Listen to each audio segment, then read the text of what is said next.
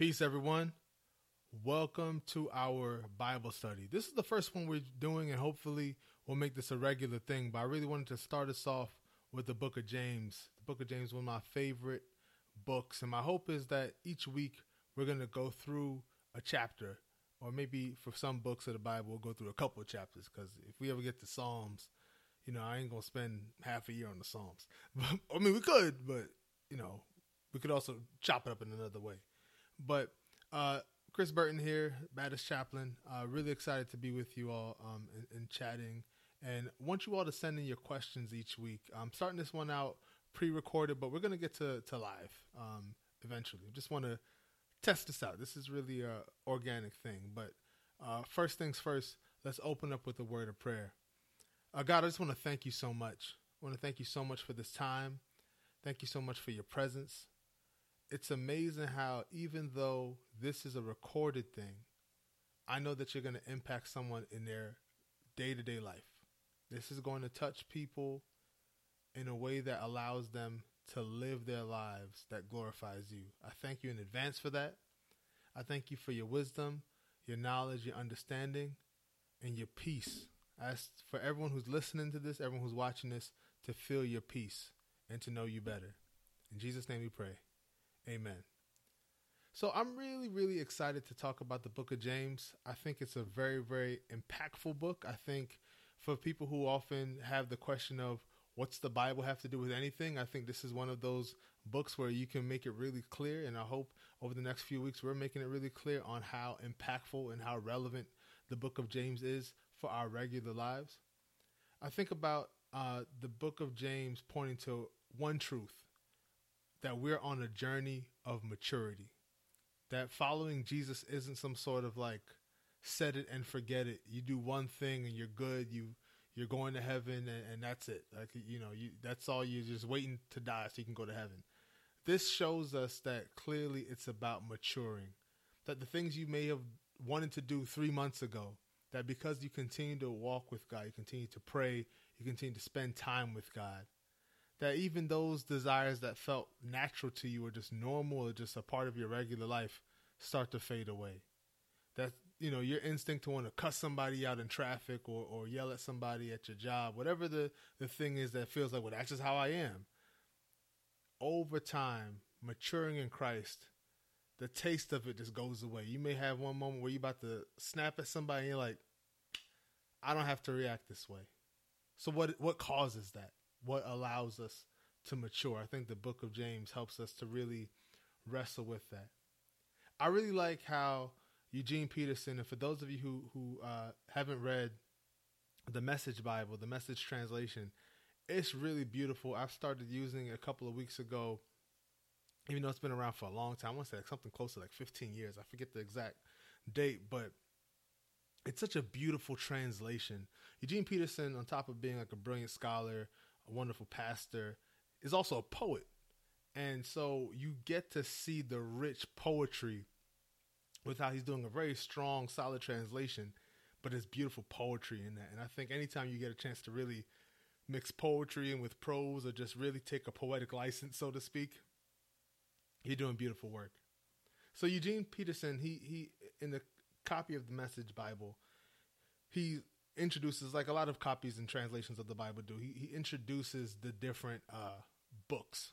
And so part of what he says for the book of James that I really, really liked are these two questions. He says, what good is a truth if we don't know how to live it? Let's park the bus there. What good is a truth if we don't know how to live it? Right? You and I can say, this is the truth. I'm telling you the truth. But what do we do with that truth if it doesn't apply to your life? Like, that's a really mind-blowing thing. Because obviously if something's true, it should apply to your life. Like, none of us should be wanting to live a lie. None of us should be wanting to live in a way that just maintains mythology. That's not something we should want to do. We should be pursuing the truth. And once we have the truth, we should put the truth on like it's clothes. We should walk in the truth. We should live in the truth. We should be comfortable with the truth. These are all things that we should have, but we know in our society, in our own personal lives, this isn't always the case. But Eugene Peterson asked this question: what good is a truth if we don't know how to live it? Also, he asks, what good is an intention if we can't sustain it? Now, I've preached a few times now in talking about intentions and talking about what it means to say, I didn't mean to do that. Like, what's the point of saying that if the end result is still you caused injury? And the end result is still offense, harm. Hearing that you didn't mean to do it is little comfort. Maybe you could make it worse by saying, I intended to do that, right? That would make things worse, no doubt about it. But it certainly doesn't make things better. Just simply say, I didn't mean to do that.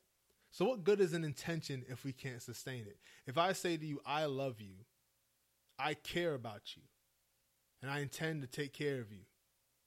If I'm not sustaining that, there's going to be some sort of confusion because you told me, you're going to say, you love me. You told me, you're going to say, you want to take care of me, but it's not lining up.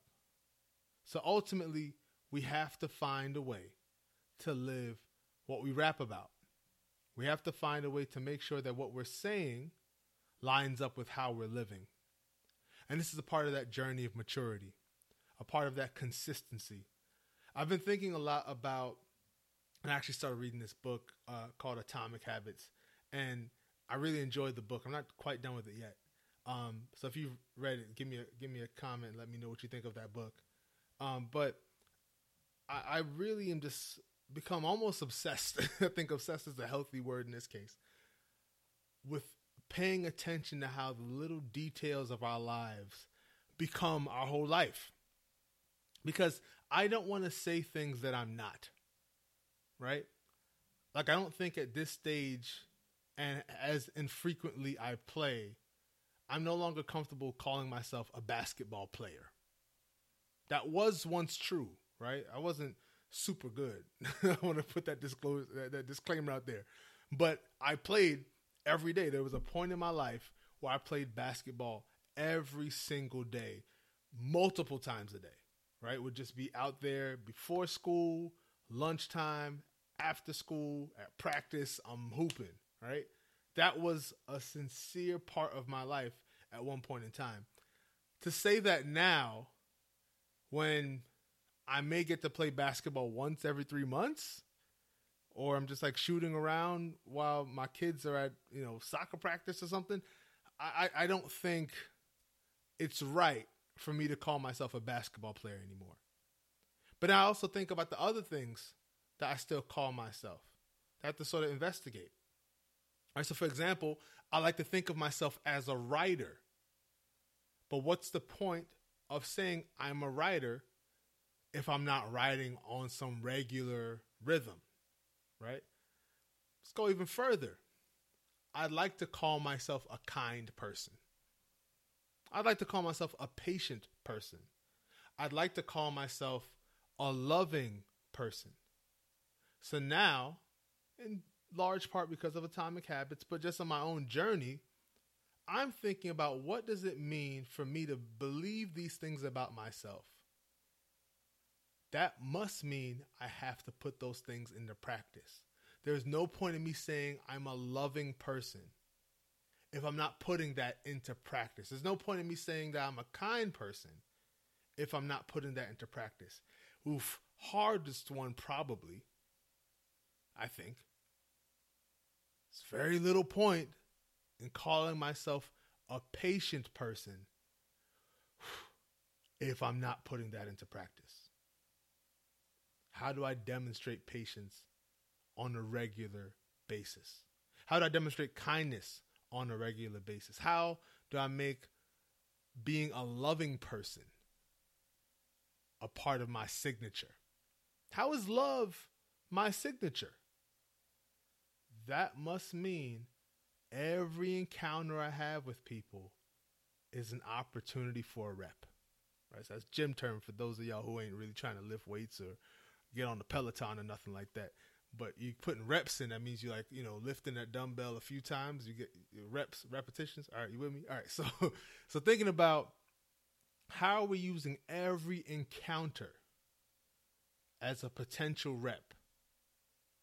demonstrate that love, demonstrate that kindness, demonstrate that patience, showing the evidence of maturity, that you're going from what you were when you first encountered Christ and you're like, oh, my life is different now, until now, right? Because no matter what the time is, it could be last week, last Sunday, it could be yesterday, it could be earlier today, it could be years ago. We've got to desire growth.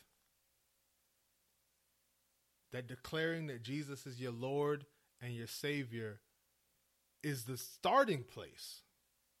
It's not the ending place. It's the foundation, right? Jesus is my Lord. Jesus is in charge of my life. Hitting the microphone. Sorry about that. It's the first episode. But Jesus is my Lord. Jesus is in charge of my life. Jesus is my Savior. Jesus saved me from what? The way I used to be, presumably. Right? It can't just be saving me from hell. Right? If we're having this understanding of hell as like some like ultimate final destination, right? If that's all Jesus is, it just saved me from that bad thing. What about the life you're living? What impact is Jesus going to make on how you live your life right now? What's the evidence of it? What's the proof? And I think about this because even folks who have very little to do with God, folks who have very little desire to, live their lives dedicated to God, are looking for proof. They're like, oh, you a Christian now? Oh, you love God? What's the difference? If you do something that's not in line of their idea, and I'm not just talking about the idea like as like the negative ideas of what it means to be a Christian, right? Because unfortunately, there's a lot of good evidence for a Christian meaning hypocrite. There's a ton of, we don't need more evidence if you're trying to build that case. Well, if you're trying to build the case that there's more to that's just a case of bad marketing, right? They're trying to build the case that, being a Christian means so much more than just being shiesty, right? If you're trying to build that case, you got to be consistent. You got to live what you rap about. So really understanding, and I think James in this first chapter is articulating this sense of us as followers of Christ being on a journey of maturity. And I want to offer that a big part of that maturity is really connected to what we think of God. I often wonder about people's understanding of who God is, right? And I want you to take this. You can pause right here and journal if you need to. But I really want you to think about, what is your understanding of God? Like when you imagine God, I'm not saying like, oh, you imagine God as having like, old man with long hair. I don't care about that. But really like the character of God, right? I want you to talk to me about, how do you imagine God? Is the God that you imagine loving? It's the God that you imagine kind, patient. How has God revealed God's self to you? Have you seen the loving nature of God? Have you experienced that? Has God been introduced to you as like an angry God, or mean, or distant, or just unaffected by what happens to you? All of these are different presentations of God that exist within our everyday lives and in pop culture and the general understanding of the world, the zeitgeist, if you will. All of these representations of God exist out there, but I'm really convinced that our own maturing in our walk with God is connected to how we understand God to be. So, for example, when you read James 1, I also want you to take time and go back and look at Numbers 23, particularly this interaction between Balaam and Balak. And what's so interesting about it is, especially if you grew up in like a church where they got like different churchisms, You may have heard somebody say, God is not a man that he should lie, right? People have sang that. I think it's in like a Hezekiah Walker song or something like that. That's connected to Numbers 23. So this understanding of God not being a liar is really connected to not only Numbers 23, but particularly you can see it there, right? This understanding of God being the truth, God not being a liar. So if God is not a liar and we're trying to be like God, what does that mean about us and the way we need to live? In my estimation, it means consistency. It means showing up, being dependable, reliable, a constant presence, right? Like one of my favorite reggae songs, and a song that really has helped shape my own theology, my own imaging of God, is this understanding of God as a big ship. Big ship sailing on the ocean. We no need no commotion. Freddie McGregor. You can Shazam it, Spotify it after this too. Just thinking about what it means for God to be this constant presence. Like what a good parent should be. You know? Present. If a parent has the ability to be present, that's a giant, like you're winning if you're doing that. You know, if any new parents are listening, just be there. You know what I mean? It doesn't matter if you're interested in it or not. Just be there, because that just means the world to your kid, right? So what does it mean to be consistent? What does it mean to be present? James 1 starts off, with this introduction where James describes James's self as a bond servant of Jesus. In some translations, it just says servant. Some translations, it may even say slave. And I understand, like, you see that language, and a lot of us now, because we're trying to be more conscious, right? I'm not gonna use woke in the wrong way that people have sort of gentrified and hijacked. I'm not doing that, but I'm saying that, like, the ways in which a lot of us are aspiring to be more conscious, more aware. Hearing that, he wants to describe himself as a slave of Jesus or a bond servant of Jesus could seem very weird. But I want us to think once again about this notion of what it means, especially for those of us who grew up in church culture and understand a lot of church isms and church language, to just be sort of in the air, but not necessarily understand what we're saying, right? That if we're saying that Jesus is our Lord, what does this mean for real? Like, it's not just an expression, right? Like, it has to have meaning beyond just being some sort of churchy phrase. I want to offer to you that it means that you're having Jesus as the captain of your ship. That Jesus is at the table making your decisions.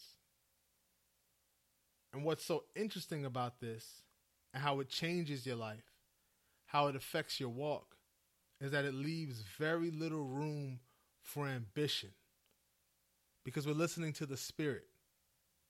And what's so funny about that is you could take that and say, well, I'm not going to do anything of import because I'm just going to follow Jesus. So you've seen examples of folks throughout the church for the past 1,000, 2,000 years. Take that to mean I'm going to have a complete vow of poverty. I'm going to live with nothing. St. Francis of Assisi legendarily would trade clothes with whoever he encountered based on if the person he encountered had worse clothes than him. So he sees, your shirt. He's like, oh, that shirt's got a giant hole in it or, a stain on it. Let's switch. Jersey swap. And he would just take the person's jacked up clothes.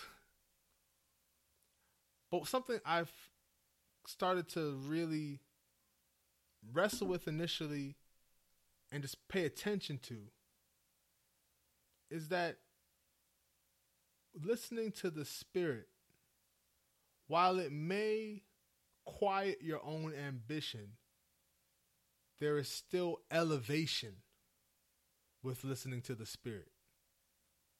So it's not as if God's assignments aren't in wealthy places, or God's assignments aren't in places of abundance, or God's assignments only require you to have nothing to work with. You're not resourced. That's not the totality. Undoubtedly, there are people whose assignment calls them to be in places where there is little material resource. Undoubtedly, no doubt about it. But they do not have the monopoly on all of the assignments that God elevates. And frankly, with the aforementioned folks who are dealing with very little resources, God is elevating in a way that seems very peculiar for our capitalist Western eyes, right? So it's about understanding that God's elevation is the best elevation. And while your ambition might have had you over here, God's going to take you over there.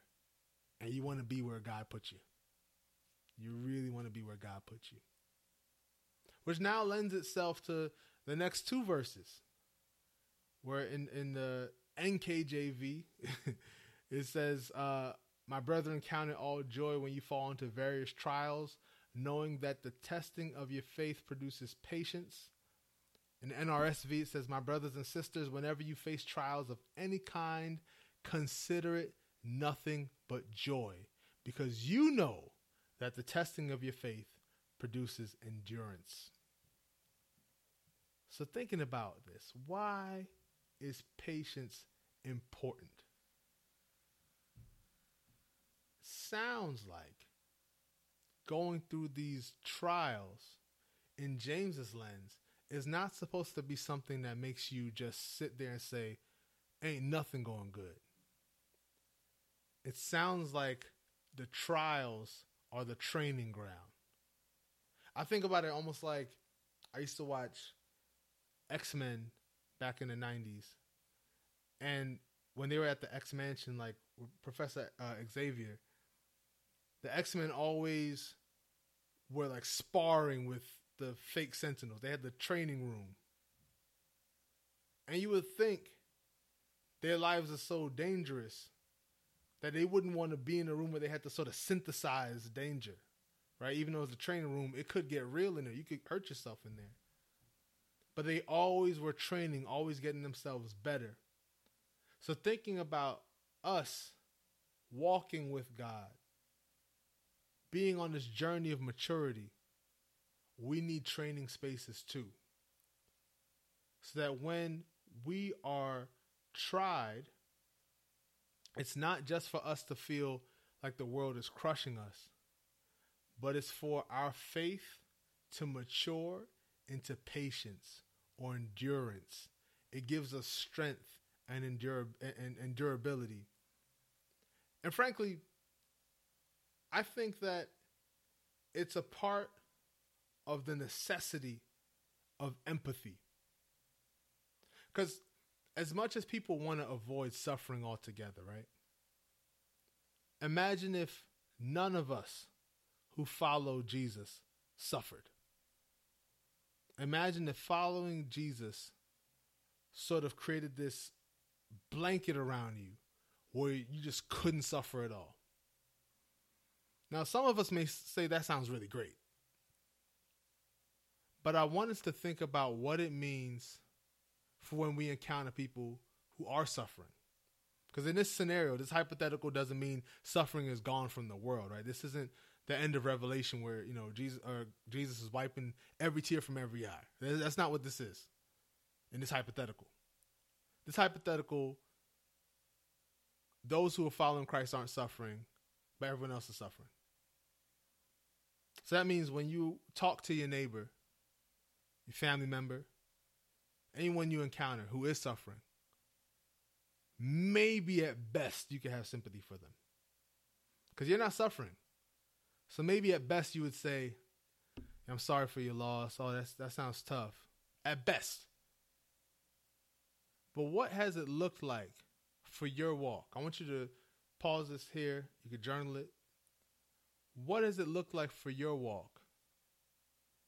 The fact that you have suffered when you deal with people who are suffering. I'll tell you, that for my walk at least, it's matured my responses so that I'm no longer just saying, oh, I'm so sorry for you. But because of the suffering I've gone through, I'm able to say, I know what that's like. Now, I can't say that about every single circumstance I encounter. No doubt about it, right? Like, I've never been in the pains of childbirth.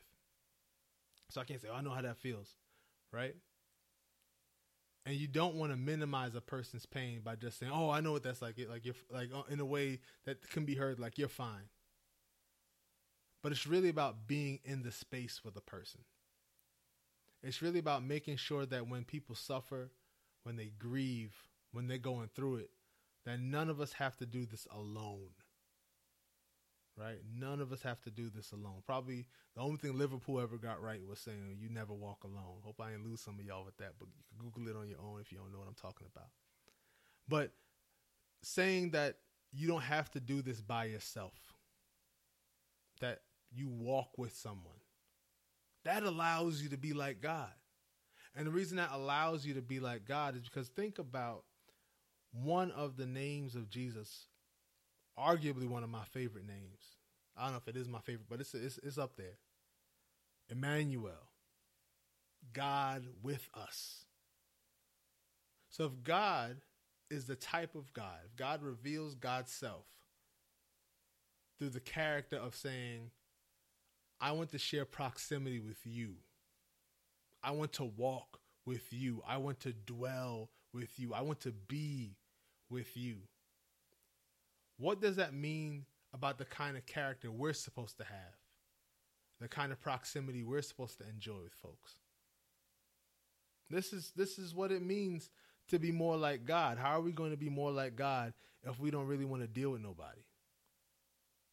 How are we going to be more like God if we're not really in it? Now, this lends itself to the next verse I want to highlight, where it says, if any of you lack wisdom, let him ask of God, who gives to all liberally and without reproach, and it will be given to him. This is verse 5. NRSV says, if any of you is lacking in wisdom, ask God, who gives to all generously and ungrudgingly, and it will be given you. Right? I love this understanding of a generous God. Once again, we're really dealing in this chapter with how do you understand God to be? Because if you understand God to be mean and just waiting for you to make the smallest mistake so God could press that sort of Bond villain button and just send you to hell forever, if that's the only concept of God you have, James 1 is really pushing against that. James 1 is really interrogating that. Because right here we see an understanding of God as the source of abundance. Right? We're understanding God as the source of, I'm going to give you all that you need. And matter of fact, more than that, so it spills into, in case you need someone else around you needs something too. Like I see God's character in the way my grandmother cooked, the way my mother cooks. Right? It's not, oh, there's 4 of us, so I'm going to put 4 items out. Right? Like I don't eat meat anymore, but I'm just for the sake of argument. There's 4 of us here, so I'm going to make 4 hamburgers. Right? I'm going to make 4 pieces of chicken. Or 8 pieces of chicken. Everyone gets 2 pieces each. No.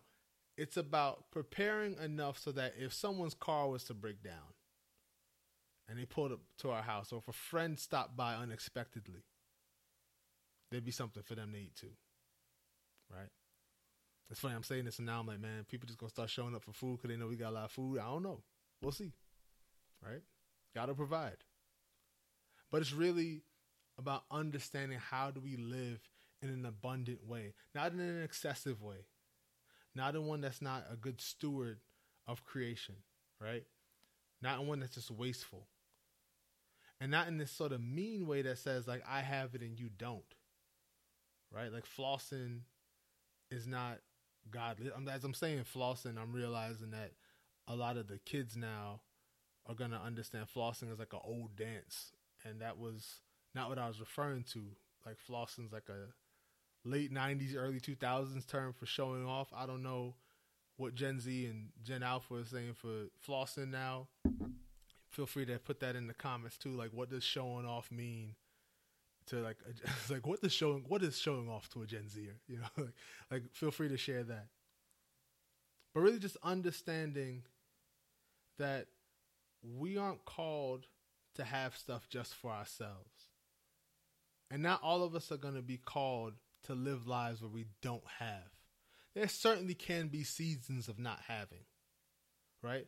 There certainly can be seasons of, I have just what I need. Thank God I got my daily bread today. There are seasons like that.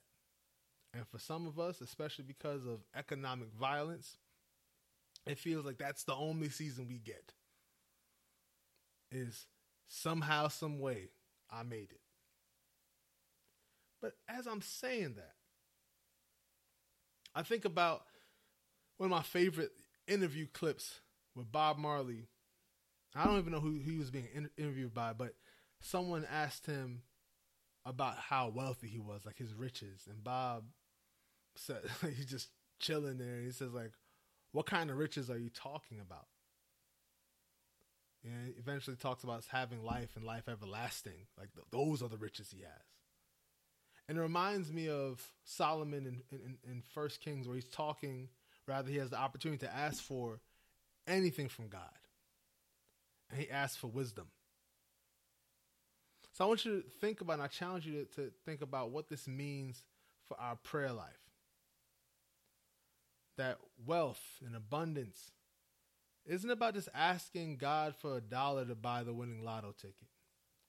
And it's certainly not about asking God for $1 billion with no means of production or financial literacy. It's about asking God for the wisdom to use abundance in a manner that begets abundance. Not lack, not more scarcity, not excess. Right? It's not about making people look foolish or making ourselves look foolish. It's not about being selfish.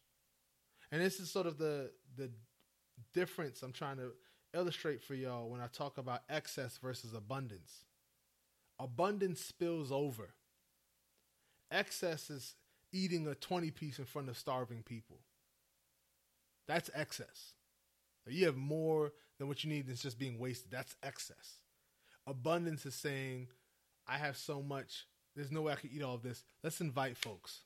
Let me take a quick walk around the block and see who's hungry and just bless them. That's abundance. That's what I'm talking about. There's nothing sinful in abundance. Excess, wow, sinful.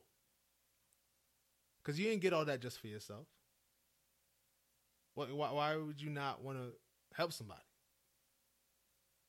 Wisdom is about taking what we need. Wisdom gives us what we need so that we can take the Lord's Prayer seriously. So that we can make it on earth as it is in heaven. We got to take these things drastically seriously. Like when I talk about abolition, and I talk about Jesus as that prime abolitionist, that example of what it means to be an abolitionist, of setting everything right. We have to really understand that when we're praying the Lord's Prayer, saying like, our Father who art in heaven, hallowed be thy name, right? God, your name is great. Thy kingdom come, thy will be done, right? God, we want you to rule over everything. It's not about what I want. It's all about what you've planned. And I trust you. I know you're good. You don't have a plan in one hand and another plan behind your back. No, that's not how you live. It's not how you move. And I want your plan to not just be something that I have to wait for when I die. Then I get to see, oh, look at all the cool things you have planned up there. No, on earth as it is in heaven. So all these aspects of understanding who God is has to be lived out here. I can't wait until I'm gone on the other side to start living it out. I can't wait until some dramatic thing happens, and now all of a sudden I want to live it out. I can't wait till the end of my life, and because I have this deep fear of being judged, now I'm going to try to do right. No. It has to be lived out all throughout, as soon as you realize, right? So don't trip off of how you used to be. Now you know. So for now you know, let's do better. Let's move forward with it. I want to quickly talk about a few other things that I really liked in James 1 that's I wanted to point out. Is thinking about what it means to doubt. Thinking about how doubt offends God, because we're either calling God weak or we're calling God a liar. When we don't trust God, we're saying either you're not capable of fixing it or you never meant to fix it. So what does that mean about the ways in which we view God? It's really what I want us to think about and let that marinate. Well, thank you so much for listening to this. My prayer and my hope is to be able to do this every week, and then we're going to move on to another book. But please, feel free to let me know what's on your mind, what you're thinking about with this. You can email us at chris@baddestchaplain.com. I'd love to hear from you. And it's also with Spotify, you're able to leave comments. So go ahead and leave comments if you're listening to it on Spotify. If you're on Apple Podcasts, go ahead and give us 5 stars. If you're on YouTube, you can leave a comment there too. And give us a like and a subscribe. Always wanted to say that. But sincerely, thank you so much for watching. Thank you for listening. God bless you and keep you. And until next time, peace.